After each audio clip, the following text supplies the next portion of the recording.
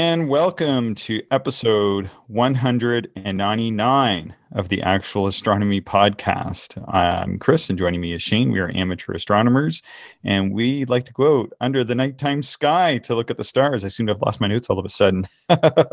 So, Shane, I was in an observing committee meeting yesterday, which is Saturday, and part of the discussion was on interesting projects or programs, and one of the members on the committee raised an interesting project from Deep Sky magazine circa 1987, Lucy and Kemble's 50 to the pole objects. So, yeah, I think you actually went and took a look at that as well. Just curious what you thought of that little project. Yeah, it's interesting. I didn't have time to read the article. It's actually been kind of a busy weekend for us. So I will read it. But yeah, what was kind of interesting is, Lucy and Kemble, wrote that article, and I have his magazine that his article appeared in, because, he's passed, but his entire library of astronomical books and magazines were donated to the local Regina Center. And I just have them on loan right now. The magazines, the Deep Sky magazines. Yeah, very cool. Yeah, very cool.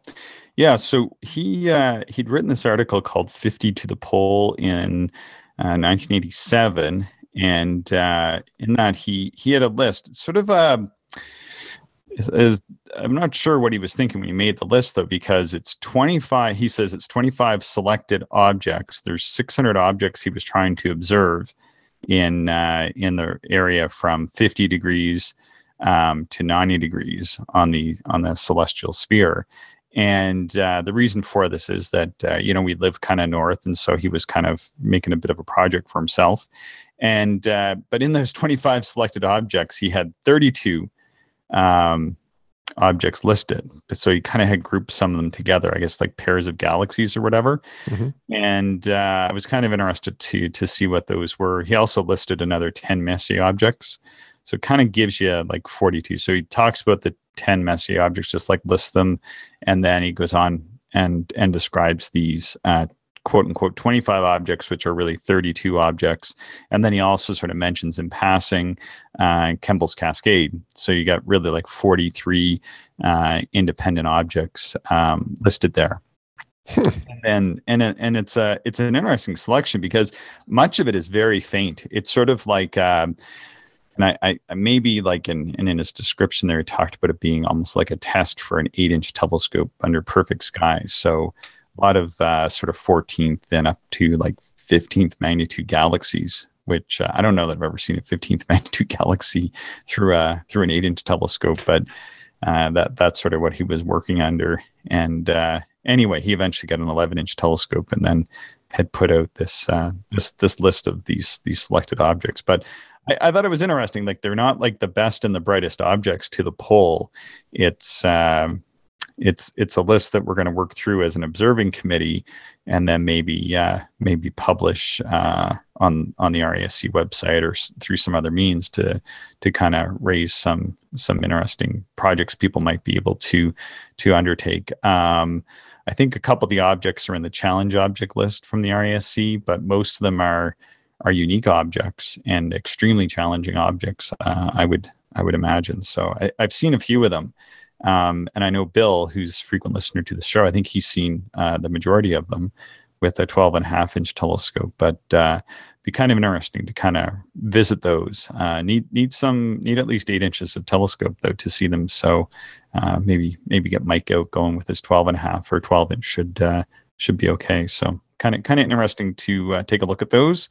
And in the article he wrote, kind of hit this neat passage about programs, and he said such a program is a challenge and a test of your observing skills and yields unexpected pleasant surprises, some frustration, and plenty of insight into the universe. And so he's talking about his 50 to the pole.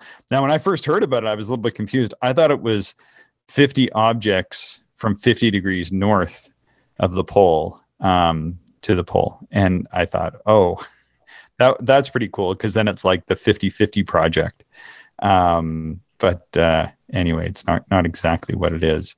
Yeah. I like the write-up in the table of contents. So, it's 50 to the pole, and then there's a little description, and it says, what is the modern Canadian deep sky observer to do? Become hopelessly frustrated because he can't observe Sagittarius, Scorpius, and Centaurus in the dark, contrasty sky? Hell no. 54, 40, or fight. Or maybe that's 50 to the pole. And I thought that was a great description. I kind of chuckled over that. Yeah, he was an interesting guy. I never knew him. Did you ever meet him? I think he passed away before you were a member of the Rask. So yeah, he did. So I never met him. And I think I just missed it by a few years. And then he had an observatory located just outside of Regina, the city that you and I live in. Yeah. And he donated the building to the local club, which was moved to the club's dark sky observing location east of the city. And now stores the lawnmower, I believe, if it's still. It might, yeah. It was a roll-off roof observatory, and that would have been quite the feat to move it. And I wasn't around for that either. Yeah, I saw the pictures when they moved it. I mean, that was after I joined. They moved it there. And and then they turned it into storage in true style of a club. yeah, it would be. It's too bad it's not seeing more astronomical use, but it is what it is, and clubs do what they have to get by. Yeah. But yeah, looking at this list, certainly challenging. I think the faintest object on here.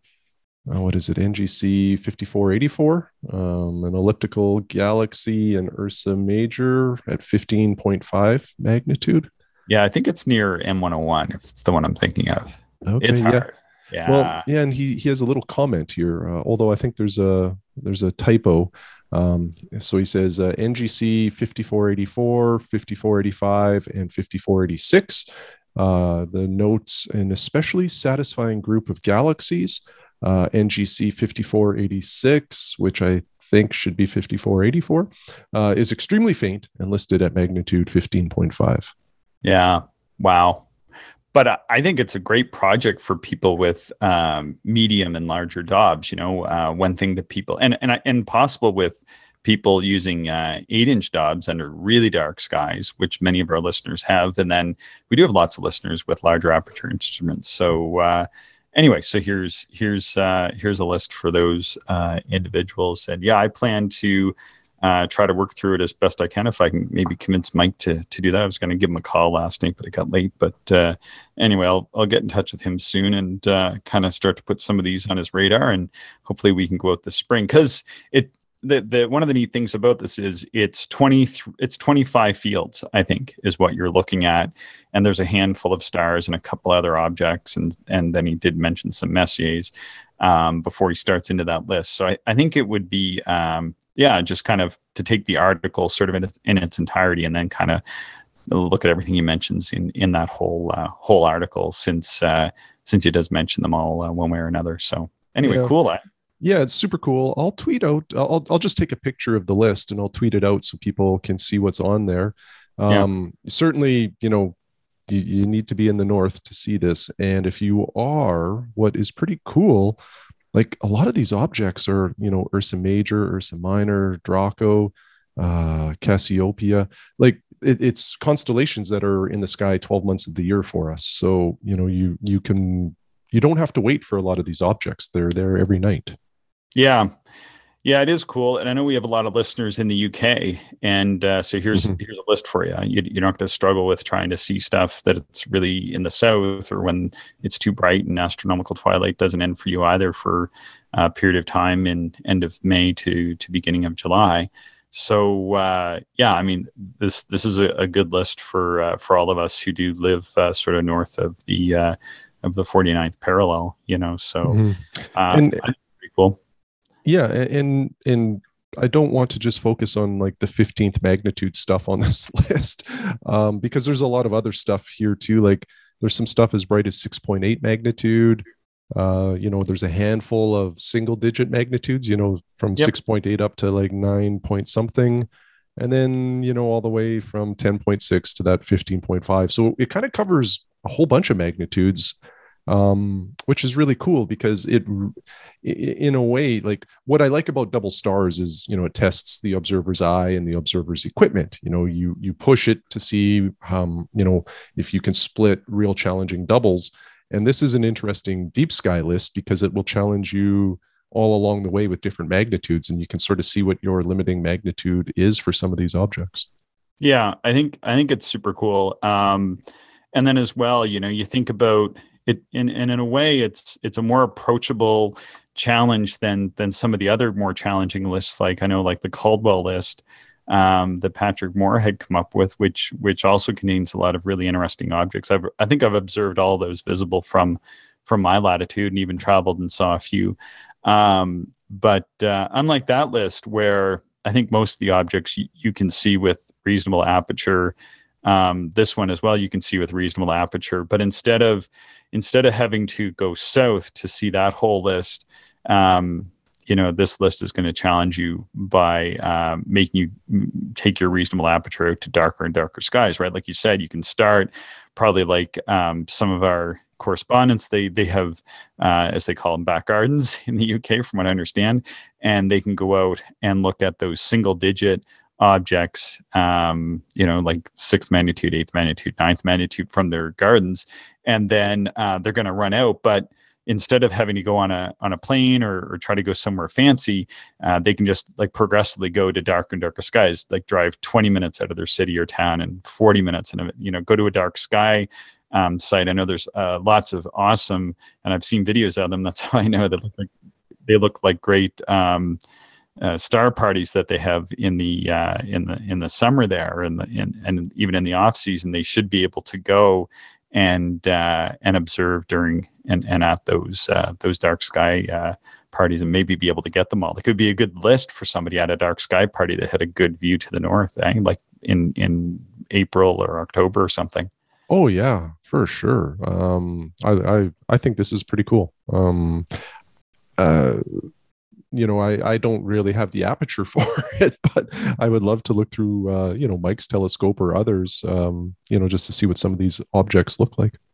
Yeah, and again, it's not 100 objects; it's 25 fields, right? Mm-hmm, mm-hmm. And so, even if you wanted to sketch them all, like most of us who sketch, probably 5 objects would be a lot to sketch in a night. But, if you had like a really good week of weather, and had 5 really good nights, and you were committed to spending like, for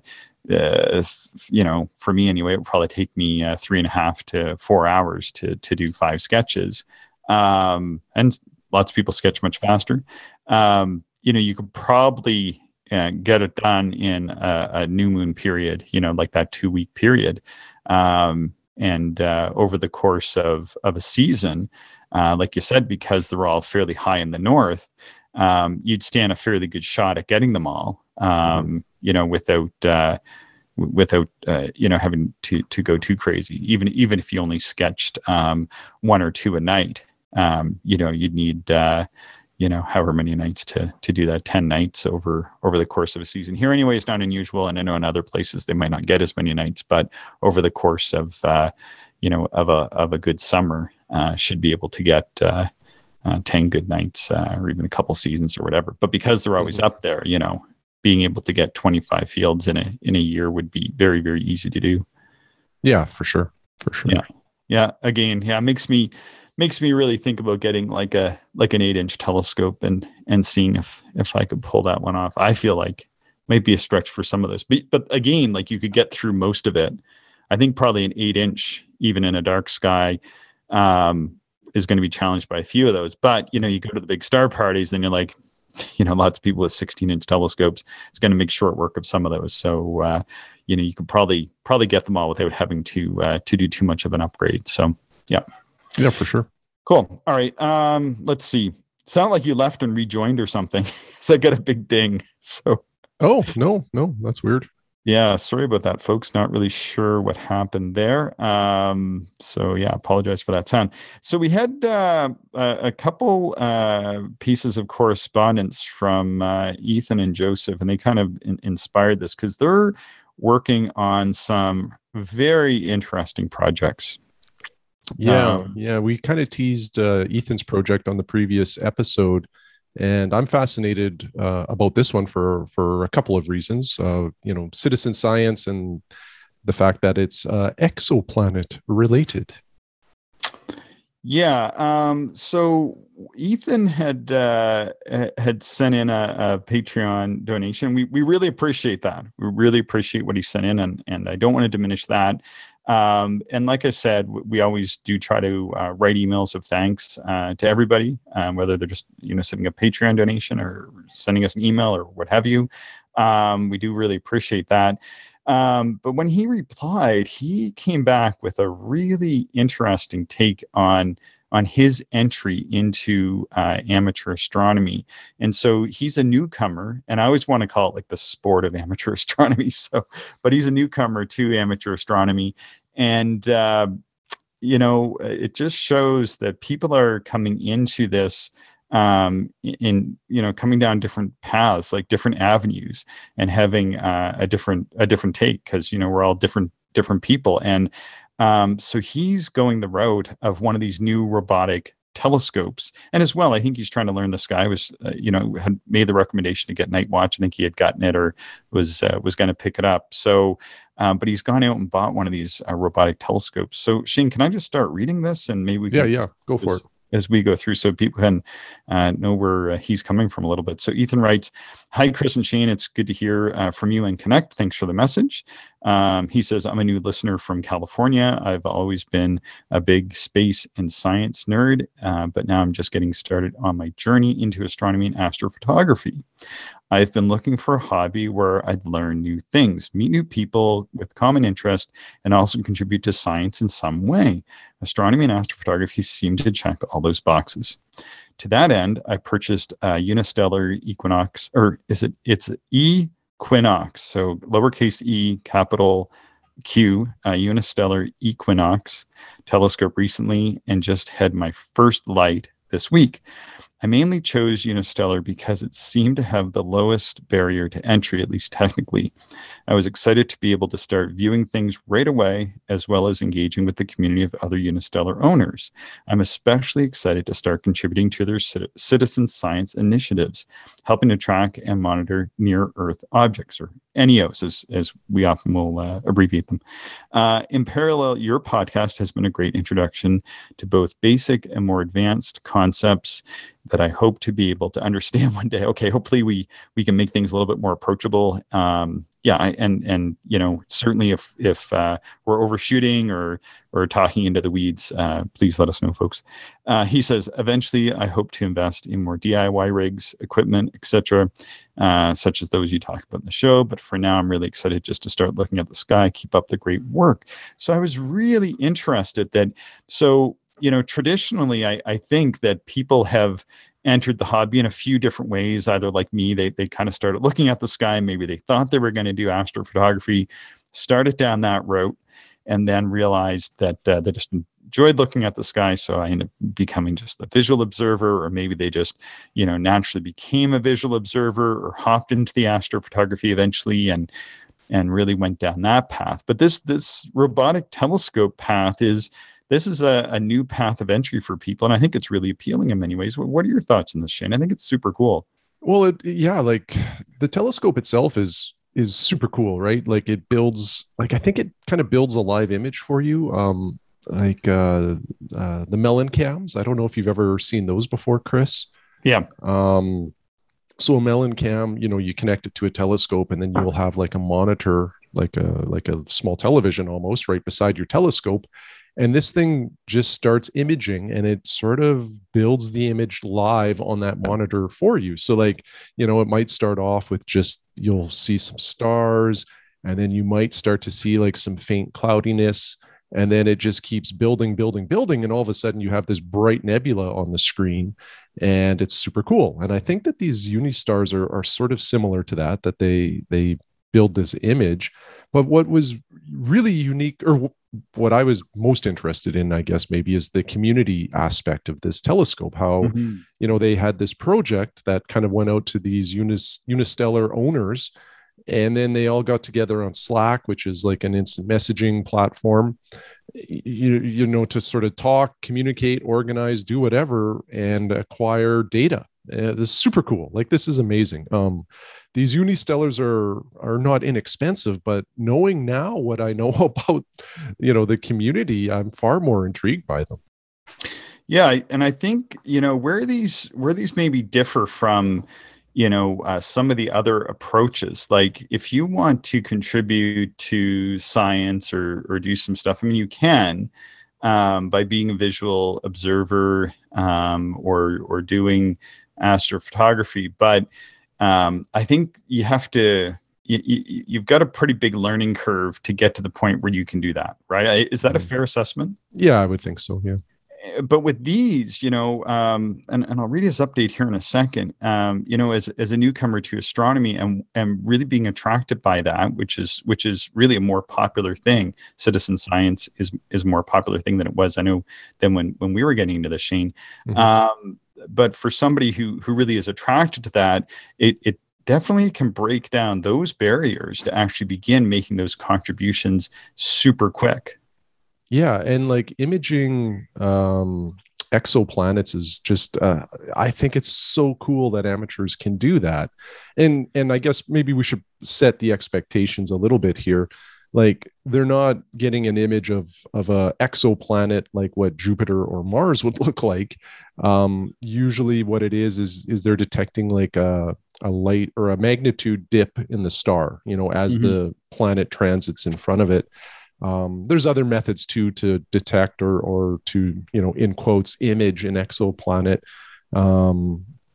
So the fact that, again, backyard amateurs can do this kind of stuff and contribute is phenomenal. And, I know like Rick Huziak, one of our observing friends, and Vance Petru here in the local Regina Club, they do a ton of variable star measurements and observing, and it's kind of similar, right? Like they're detecting the magnitude dips, and some of those are due to exoplanets. But yeah, this is really cool.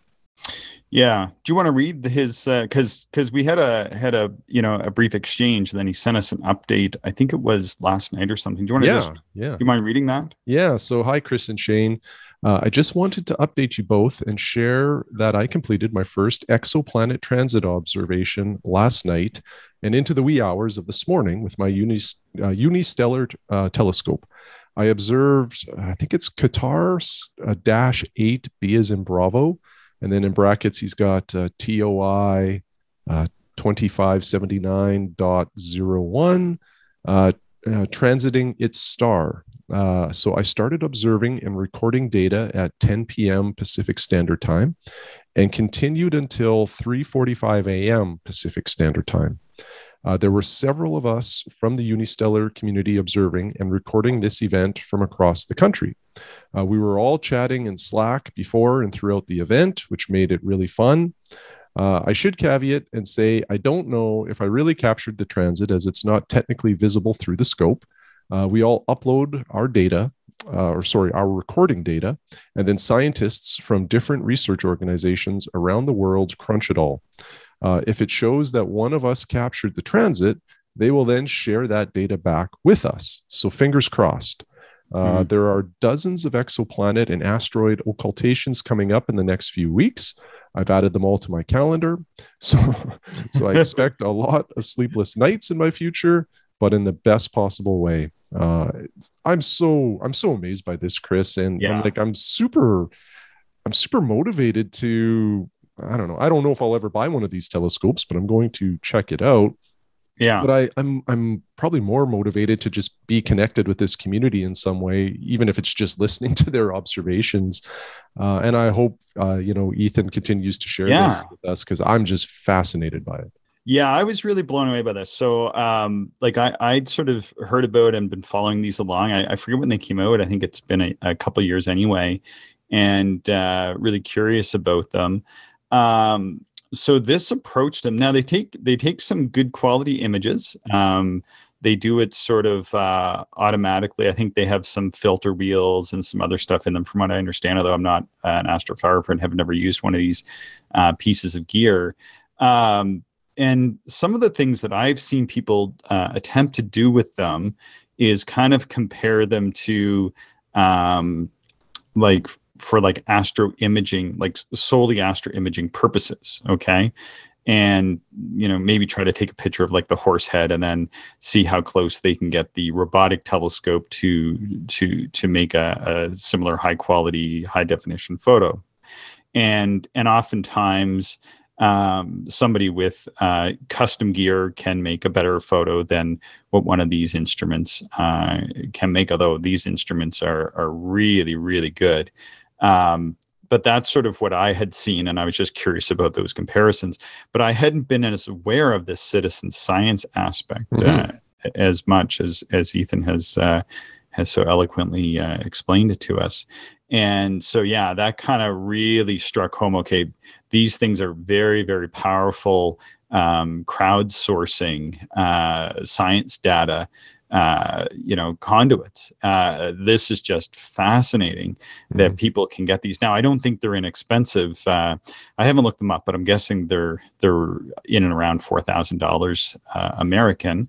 Although a good astrophotography rig is probably going to start running people that much, and I've seen people spend that much to get up and going in astrophotography. And the citizen science aspect is certainly something that people may wish to go down and be attracted to and really want to jump in right away. And so I hadn't really heard of anybody quite doing this before. At least, I wasn't as aware of it. Maybe as I should have been. So Ethan really kind of peeled back my eyelids when I started reading his email. I was like, what the heck? This is like a whole new cutting edge way for people to get into astronomy. And wow, did I ever appreciate getting this email from him. Yeah. So echo everything you said, Chris, and I'll just add a little detail. I'm on Unistellar's website. So the eQuinox is $3,000 US, and okay. That is, if you're into imaging, that's a bargain. Because if you if you want a really good mount that tracks well, your camera, your guide scope, your telescope, tripod, all of this stuff, I don't know if you can do anything. I shouldn't say that. The imagers will correct me, I'm sure, but you're probably at least $3,000 US to really come up with a robust rig that can, do some real high quality stuff.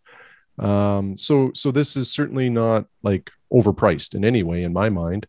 And then if you go to their website, again, if anybody's really interested in this, their menu along the top, it's products, events, citizen science. And then under citizen science, it's asteroids, exoplanets, planetary defense, and ephemeris. There we go. So yeah, there's lots of cool things you can do. This is I just had no idea that this was what these Unistellars did. I was aware of them, and I really just thought it was like a one-stop shop for imagers. That's what I thought too. And you just you could just start imaging right away, and it took a lot of the learning curve out of that, and maybe even some of the difficulty of buying all this gear, right? So anyway, this is really cool. I'm so glad that Ethan made us aware of it. And he didn't detail it here because we had another exchange, and he had sent me a link to his website, or I think it was his Flickr account, sorry. And I think he'd also sent me a link to his website, which is amazing, super interesting. I saw that. Yeah, super interesting stuff that he's been involved in. But as well, the astro photos that he sent, very cool, considering he just kind of got this and plunked it. I'm curious to know though, Ethan, are you using it from like a balcony? I've spent some time in California myself, have friends there, and I was really curious to know if he was using it on a balcony, or are you using it in a backyard, or you're going out to a dark sky. I was interested to know kind of the sort of the workflow of it, I guess.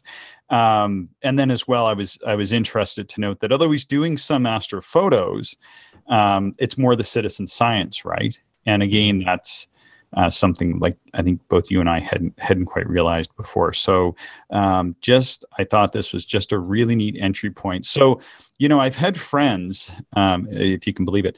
I know I've had friends that are really good astrophotographers, and they set up their astro gear. They're doing their exposures, and then we go observing together. You've even been one of these people from time to time, Shane, where you'll bring out some lighter equipment, but you'll be doing photos. You'll be going off and doing some photos and then coming back and doing some observing with us. And you might look through our gear a little bit more on those nights. And I know I have other astrophotography friends who sometimes won't bring out anything to look through. They set up their gear and then they're like, all right, what are you looking at? Because I'm, going to be a leech on you for the night, quite literally saying stuff like that. And I could totally see somebody who's doing this, maybe from like a dark sky location, like setting this up to do some citizen science and then doing some observing as well, just because there's somebody who enjoys the night sky. So I thought, wow, that would be really cool. So someone sets up this, they're doing exoplanet stuff, maybe they're doing some NEO work, and then they have their binoculars there and they're kind of, I don't know, looking at open clusters or whatever. I could totally see somebody doing that. So this just is like a whole different avenue of amateur astronomy that I've had my eyes open to this week. So thank you so much, Ethan. Yeah. Thank you. This is super cool. All right, cool. Anything to add on this, Shane, before we move on to the next? No, let's move on. All right, super. So Joseph was another person who was a Patreon supporter, and he had also written us extensively. So it was just kind of coincidental that we had two Patreon supporters who then had replied with, these extremely detailed programs that they're working on, and so I think you had kind of suggested this, Shane, is to kind of take these and turn them into an episode. And, I was totally there. I hadn't thought of doing that, but I was totally there on this because they had sent so much detail. I think it would have been difficult to just incorporate these two emails into regular episodes. But Joseph writes, do you want me to read this one? Yeah, go for it. Yeah. All right. Joseph writes, said, because we were corresponding, but he wrote, "Dear Chris, I think a newsletter would be cool." So he had made the suggestion maybe we would have a newsletter. And I'd actually volunteered you, Shane, because you have newsletter experience. I saw that. Appreciate it. Yeah, we'll see. We'll see about a newsletter. I think that's an interesting idea. It's interesting. I just would have to stop sleeping, I think, to find the time. So. Yeah, but there's different things we can do. I think because he kind of detailed out some other stuff, and I think maybe there's some things that we can work on from that perspective. However, I understand that managing a podcast and responding to your listeners can be a lot of work, top of your jobs and your personal life. Yeah, that's true. Love doing it though. Often what I do is read the emails right before I have my lunch every day. So people are like, why is this person responding in the middle of the day? And I find that really, really a lot of fun, or after dinner or something. If it's feasible to release one every now and again, perhaps a monthly or bi-monthly, definitely be interested. That's cool. One thing I do though, is I write for the Journal of the Royal Astronomical Society of Canada. And it's just something I do for fun. And it comes out every other month. I have an article in there. And actually, in the April edition, Shane and I will have an article we collaborated on about the podcast. It's going to be in there. So we do produce regular things. And then I also am the editor for the RASC Observers Calendar. And I'm also a contributor to the RASC Observers Handbook. So there are a few ways you can kind of get material for us on a somewhat regular basis. Okay. He goes on to say, I generally don't read newsletters. In fact, the only one I actually read on a regular basis is the Rose City Astronomy Club newsletter. I am familiar with that newsletter. That is a good newsletter. I've read it a few times. Nevertheless, I would enjoy getting a newsletter from you and Shane, and I'd really love to see other listeners' sketches, photographs, and observation logs. So I like that idea. So I think that's one thing we could probably work on as we go forward into the future, is bringing together the other listeners' sketches, photos, and observing logs, because we really have an amazing group of listeners that have a variety of expertise that like no one individual could ever possibly have. And so I think it would be cool to bring those together somehow. So yeah, hopefully we can work on that. Yeah, it would be neat if what we need is like I don't know, a third person that designs and builds things like this for us. Exactly. Exactly. We would need more Patreon supporters to afford that person. Okay. Yeah, to have Yeah, staff. yeah, it would be cool. Like we do have a website. It would be cool to be able to have like components of the website and to maybe build it in there. Anyway, he goes on to say, in regards to sketches, I have included some attached to this email. I currently just use white paper and regular graphite pencils. But I also like to take a case out of mechanical pencil lead. I use these to draw nebula and deep sky objects where light is scattered over a large area. My current technique with these is just to break off a small piece of lead and rub the paper gently while I'm looking at the object. It's easier for me to observe the object through my telescope and simultaneously trace the perimeter of the object with the pencil lead between my finger and the paper. I'd never heard of that before. Yeah, that's a very interesting technique. It makes sense. I would have never thought of that. Yeah, that is super cool. You can see this technique in my sketch of Messier 45, and he's attached that. I put it down below if you want to take a look. And when I first saw this sketch, I Yeah, thought it was a photograph, I like it looked know, like it's a incredible. black and white photograph. Yeah, it's really nice. Yeah, anyway, thank you so much for including that. Thought it was super cool. And he said, I'm planning on trying this technique again this Friday as I'm planning to observe and sketch Messier 51. Please send that sketch. I remember either you or Shane suggesting using black paper and white oil pastels during the episode with Mike Rector. Yeah, it was Mike who made Mike is somebody who's using those. I've tried unsuccessfully, so I'm gonna try to ramp up for the summer and get set up to do those because Mike kind of detailed it out. I think I was missing a couple techniques. So the one thing Mike had talked about was not sharpening the pencils as sharp as I was going, and then just kind of refining them on the sandpaper. And I think that I had goofed up on my sharpening. I'm not an artist, so Mike kind of I think is getting me over a little bit of a hump there. Can't wait to try it out. Joseph goes on to say, personally, if I did make the switch, I think I would opt for white gel pens of varying sizes to get solid star points, then perhaps use white colored pencils to deduce clouds, nebula, dust, etc. I have limited experience with oil pastels, but it does not seem like the most intuitive choice for astronomical sketching, though I'm willing to give it a shot. If either of you think it's worth a try. So I have to say this, that it seems like Joseph has some sort of background in doing this stuff or has given it a lot of thought. And I think, Joseph, you should do it the way you think you should do it, because that sketch of M45 is done in a way that I've never heard of before. And I don't have that much of a background in sketching, and my sketches are okay. But I think that you should try it the way you think you should do it, and then show us the results, and then Yeah. go from there. Yeah, what do you think, Shane? Yeah, I think that's awesome. Yeah, for sure. Yeah, because I would just be curious to see what you come up with, because I think you're kind of going down some really spectacular paths there, and would just encourage you to just keep going in the way that you think you should go in, and don't necessarily take anything that I say about sketching or anybody else says for the only way to do it or the right way to do it or anything. It really is like an art form, and I just think that sketch of M45 was just so beautiful that whatever you think will create similar or comfortable sketching experiences for you. Do that, and then see how it goes, and let us know, and let me know, because I was also curious.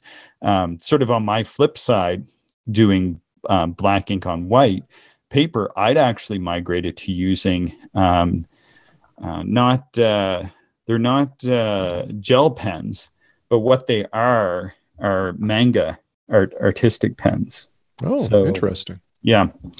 So anyway, Is Shane's manga a brand or is that like a category? manga is an art form, Oh but I'm yeah. using these Faber manga pens. They're just called a Faber Castell Pitt Artist Pen. Doesn't say it's a manga pen on it, but it came as a manga pen in a manga pen case. So manga is like I guess like a almost like an artistic caricature type of drawing. It's used largely in like anime, I believe. Yeah. Yeah. Which I don't know very much about, clearly. But I thought the pens looked pretty good, and they were on sale, so I picked them up, and I've been using those just for some of my sketches. So I've tried a similar thing that you're describing, but for black on white. So I'd be curious to see how you make with the white on black. I think that's pretty cool. Let's see. Just trying to find my space here. He mentioned something about a Bino viewer. But do they provide a clearer, more detailed image? I'm thinking of getting a Bino viewer myself. However, I have several pairs of nice binoculars. I also been looking into equatorial mounts for one of these binoculars. What's your opinion? Oh, so that might be why I didn't reply, because Shane, that's more your wheelhouse. So do you want to kind of work through his questions on the Bino viewer? Yeah, well, you faded out there. I completely lost you, so I'm not 100% sure. Do you see his questions on the Bino viewers? I'm just looking here. Here, I can just read them off. So, do you need two of the same eyepiece to use the Bino viewer? Yeah, you do. Yeah, for sure. Like you know, the 24 millimeter panoptic that I referenced, I have two of those. If you mismatch your eyepieces, you'll likely have different focal points. You'll probably, so you'll never have, well, I shouldn't say never, but it might be very difficult to have two different eyepieces focused at the same time. And then you may also have issues merging the images. That's one of the bigger challenges with a Bino viewer is some people struggle to merge the image so that you're not seeing doubles. And if you're not using two matched eyepieces, then you're going to struggle. So that is probably one of the barriers to entry, I think, with Bino viewers, is that you got to double up your eyepieces. And one way you can get around that is Dankmeyer and maybe Earth Wind. I'm not too sure. They make a thing called a power switch. So this goes on the bottom of your Bino viewer, and it basically so it has like a reducer and like a Barlow lens in it, and you slide it in and out of the focal plane. And what it does is, there's like three settings. So one setting is just your eyepieces natively in there. Then one will reduce the focal length so that it's a lower power, wider field view. And then the other one increases. So it's like a Barlow, it'll increase the power. And it saves you then from having to buy, a bunch of eyepieces. So you buy one set of eyepieces, say two 24 millimeter panoptics. And then the power switch effectively makes it like you have, three different focal lengths of eyepieces. So it's kind of a little bit more of an economical way to approach it. And it also saves you then the hassle of switching eyepieces in and out. Cool. Well, that sounds really, really good. Let's see. What else do we got here? I lost my... I was trying to take a look at my Zoom settings here because I did have some challenges. Yeah, he goes on to say, in regards to antique astronomy books, we had mentioned some antique astronomy books and manuscripts. He's included one as an attachment. Doesn't have a physical copy of the book, hasn't been able to find one, but the PDF was provided through the Rose City Astronomer. So thank you so much for sending that. He believes he obtained it from the University of California Library website. It's an interesting read, understanding a wonderful photo of the Pleiades. Just trying to get through here. He talks about the astronomical scrapbook, Skywatchers, Pioneers, and Seekers of Astronomy by Joseph Ashbrook. I have that book. That's a great book. Much newer book, 1984. Not quite an antique yet. It's a funny and casual series of essays from oddities. Yeah, my copy is like a preprint copy. I've not the first edition. It's the pre-first edition. So there's some like weird things with it. A friend bought it for me, found it somewhere and sent it. I think they go for $20 online. I realized I have both the books you mentioned, Celestial Objects for Common Telescopes by T.W. Webb, but I haven't read them yet. So I think he would have really enjoyed those Celestial Objects for Common Telescopes by Webb. I'll have to set out some time tomorrow and take the scopes out on Friday night. Then he goes on to say, now in regards to the field of view calculator, so he's creating a field of view calculator Yeah, this is cool. And yeah. And then let's see. So he's created a field of view calculator and he's working on a widget. I think I made a recommendation to maybe take a look at a different calculation, but it gets pretty close, I think, with what he's doing. And he talks about how Cloudy Nights has compiled a list of field stop, or he was asking if Cloudy Nights has compiled a list of field stop diameters. They have. It's actually a sticky in the eyepiece forum. So if you go to the eyepiece forum, there's actually an Excel spreadsheet that gets updated frequently that you can download. So as people buy eyepieces, they make these measurements. It doesn't have every eyepiece on there, but it's probably got like 3/4 of the eyepieces that are out there. So what would be cool, because he was asking for like any of our suggestions or recommendations, and this is one thing that sort of is something I've been looking for, is if you could have a widget that would somehow generate those field of views. So what you would do is just put the focal length of your telescope in, and then maybe select the eyepiece somehow, and then it would give you the field of view. And traditionally, that's not how these field of view calculators work. Typically, the field of view calculators work by they take the apparent field of view and divide it by the magnification, which gets close within like 1/4 of a degree or something like that. But anyway, he had just sort of asked for a suggestion. I think it's really cool that he's made one of these field of view calculators. But if somebody was sort of looking to step that up a notch and actually give an accurate one, I think that would be pretty cool. Maybe those already exist. I just wasn't aware, and I just kind of do my own calculation. And that calculation to get the most accurate field of view is to take the field stop diameter divided by the focal length of the telescope and multiply it by, I think it's radian, which is 57.3. And that will give you the actual field of view for the telescope. And it's something that I really get into. Some other people get into. A lot of people just don't care. They just know they're going to get so much magnification, and they want a certain field of view, and as wide as possible is often the case. So they're going to get 100-degree eyepiece or something. All right. Let's see. Lastly, to answer your location question, he lives in Oregon, and he says that he has some access to some darker skies. I think it sounds like in the summer. And let's just see, going through this just to see. I think his wife has done some astronomy too. I just don't want to go too down the rabbit hole because we're getting short on time. He said, that's all for now. I really appreciate how much effort you guys put into the podcast. It's my favorite podcast to listen to. Well, thank you so much. Really appreciate that. And I always learn something new while I listen. Well, this time, half of it is your email to us. So we really appreciate we learned quite a bit from you in this one as well, Joseph. And I know we're kind of getting short on time, but maybe I'll just see, Shane, if you have anything left to add on Joseph's email, and then we can wrap up. Yeah, just one thing. The thing you referenced on Cloudy Nights, the spreadsheet, it's the 2021 Eyepiece Buyer's Guide. So if you go into that pinned thread at the top of the forum, there's a spreadsheet from the first post, and it has field stop and all other data points that you can think of with eyepieces. It's a real handy resource, and I've used it quite a few times. Cool.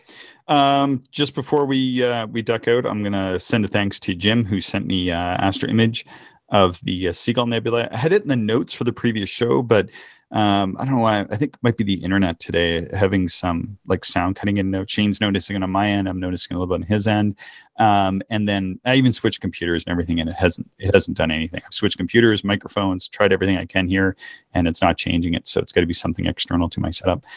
So thanks so much, Jim, for sending that. Really appreciate the Seagull Nebula image that you sent in the details. Again, that would be a great thing for us to have in some sort of online format so that other people can enjoy it as well. And then Felipe from Brazil had sent me this really cool update on he's built a go-to system for his telescope. He's got it working. He's got right ascension and azimuth drives on it. And he also wrapped his 166 millimeter Dobsonian in carbon fiber. I think it looks super cool. And thanks so much for sending those along, Felipe. So anything to add to this one, Shane, before we put it in the can? Nope, nothing to add. All right, super. Well, thanks, Shane, and thanks so much to everybody for listening. Sorry if we did have some sound troubles today. I don't know. Maybe I got to get a I have a wire that runs into this office. I might have to try to actually hook it up again. All right. So we'll talk to you soon. And thanks again. Bye-bye. Thank you, everyone, for listening, and we hope you enjoyed the show. If you are interested in more information, would like to contact us, or if you would like to support the podcast, check out our website, actualastronomy.com.